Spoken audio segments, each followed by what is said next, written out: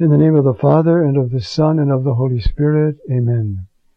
Heavenly King, Paraclete, Spirit of truth, you who are everywhere present and fill all things, treasury of all that is good and master of life, come, dwell within us, cleanse us from all stain, and save our souls, O good one. Mary, cause of our joy, pray for us. In the name of the Father, and of the Son, and of the Holy Spirit. Amen. Today we're going to look at chapter 10 in the letter to the Romans. There are 3 chapters which treat of this question of the mystery of God's dealing with His people, the Jews. We did chapter 9 last time, and now we move on. Now this chapter starts with a line very similar to the one that we had in the last one. You may remember the last one said, I speak the truth, I am not lying.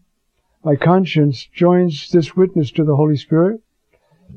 I have great sadness and constant pain in my heart. I could prefer to be cut off myself from Christ, for the sake of my brothers, my kinsmen, according to the flesh. Now he says, the desire of my heart and my prayer to God is for their salvation. I bear witness for them, they have zeal for God, but not according to knowledge. For not knowing God's justice, they seek to stand by their own. Now, this word justice is a difficult word to understand. And the way it's been used, and people have debated about it over the centuries. The basic word, tzedek, means to honor the truth of every relationship. So when God promises and fulfills the promise, He's just because He's true to the relationship to Himself. Nobody else can be the norm for God. So God's righteousness is, His justice, is that He honors His commitments. He's promised to love Israel. And He loved them enough to become one of them. And so, you see, not knowing God's justice, which is a pure gift, they seek to stand by their own. And that's the big mistake. We're not righteous because we do righteous things. We do righteous things because God has given us the gift to be righteous, you see. Not knowing God's justice, they seek to stand by their own. They are not submitted to the justice of God, which takes, you see, I trust you. Faith is faith, but it has an element in it. What about you have a rich uncle, and he calls you up and he says, I'm going to give you $35,000 for Christmas. You say, oh, whoopee. Now you believe him. So you start acting, well, I'm going to get rid of that couch and get a new one. I can trade in my car, get a new car. I can get great presents for the kids. You see, you're already acting on the Word of God, even though, because He's righteous, your uncle, He's going to come through. He's promised He's going to come through. You see? So that's kind of God's righteousness, you see. For Christ is the goal of the law, bringing about justice for every believer. That's the justice. That God has come and worked justice in our midst, and if we will acknowledge that and acknowledge Jesus Christ as Lord, then that we reply to God with the right answer, the right truth of the relationship. And that's what Paul is arguing here, you see. For Christ is the goal of the law. It's not just the protection of Israel or the teaching of the law. Christ is the goal of the law, bringing about righteousness, the right relationship to God for every believer. So the key is belief. And that's going to be the key notion of this chapter. See? For Moses writes concerning the justice that comes from the law, the one who carries these out will live from them. That's Leviticus 18:5. You're going to find, now that he's in this, as I mentioned before, how many times he'll quote the Bible. You find that same phrase in Galatians 3:12. All right. Regarding the justice that comes from faith, see, the justice that comes from the law, he who carries these out will live from them. Now the justice that comes from faith, he speaks thus, do not say in your heart, who will go up to heaven to bring Christ down, or who will go down to the abyss, that is, to bring Christ up from the dead? But what does it say? The word is near you, in your mouth, and in your heart. And that's the word that we preach. So he's going, and these are all biblical texts, you see.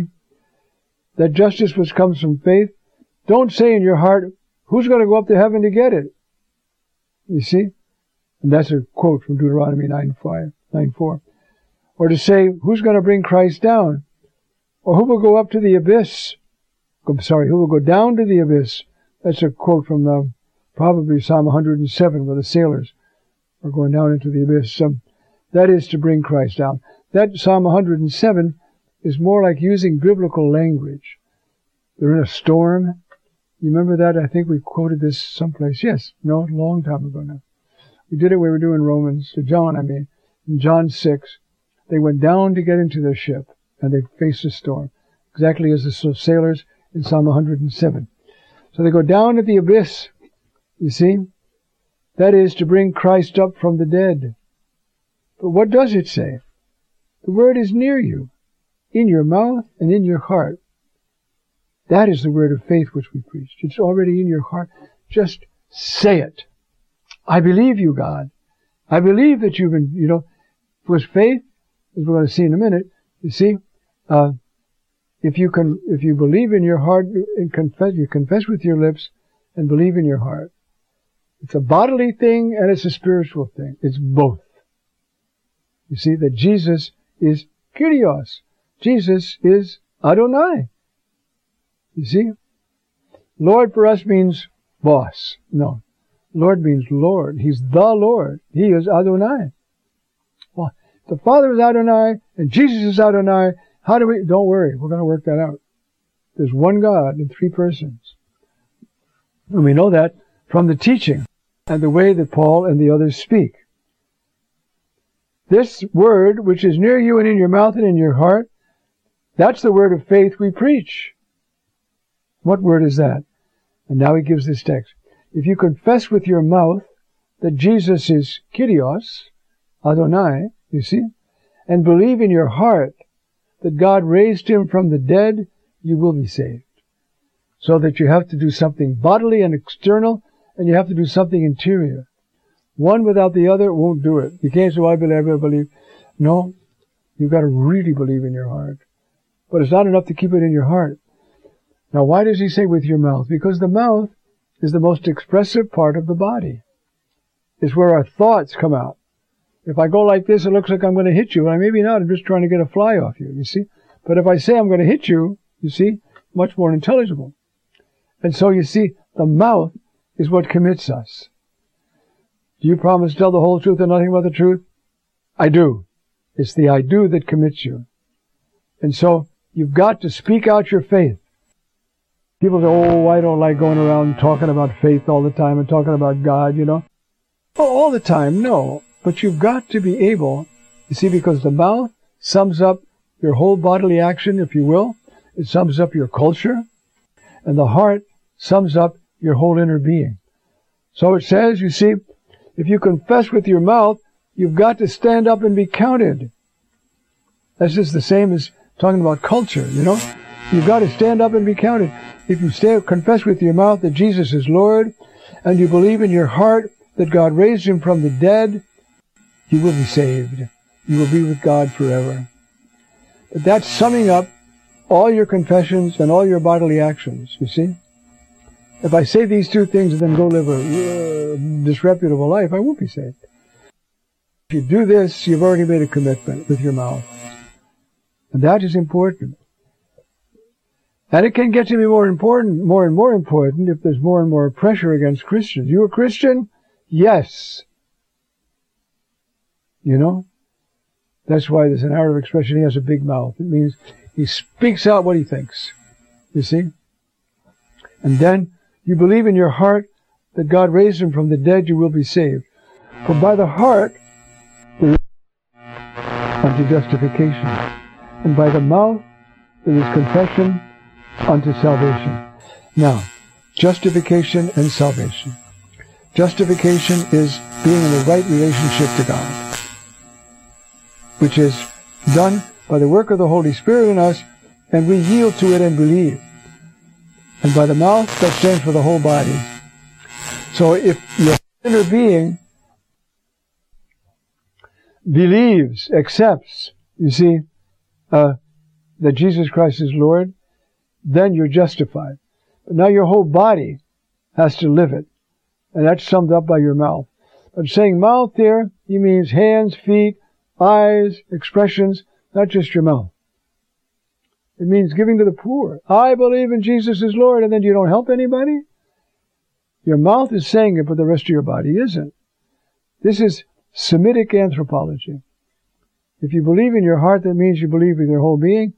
If you confess with your mouth, it means you're committing your whole self to this, okay? And then he sums this up. This is about the fifth or sixth, oh my goodness, 1, 2, 3, 4. This is the fifth quote from Scripture. We're only on verse 12. For the Scripture says, all who believe in him will not be put to shame. He's already quoted that in chapter 9. That's Isaiah 28:16. It might help to see what he's doing, you see. You notice how well he knows the Scriptures, really. You see? Remember, he's a rabbi. You know? He studied under Gamaliel, the best they had. And so, no, I'm looking for Leviticus 28:16. Just to give you the idea, the original context of that.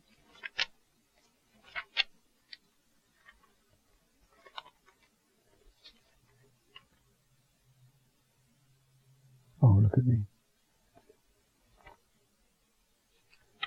I went to 16 instead of 28. Okay.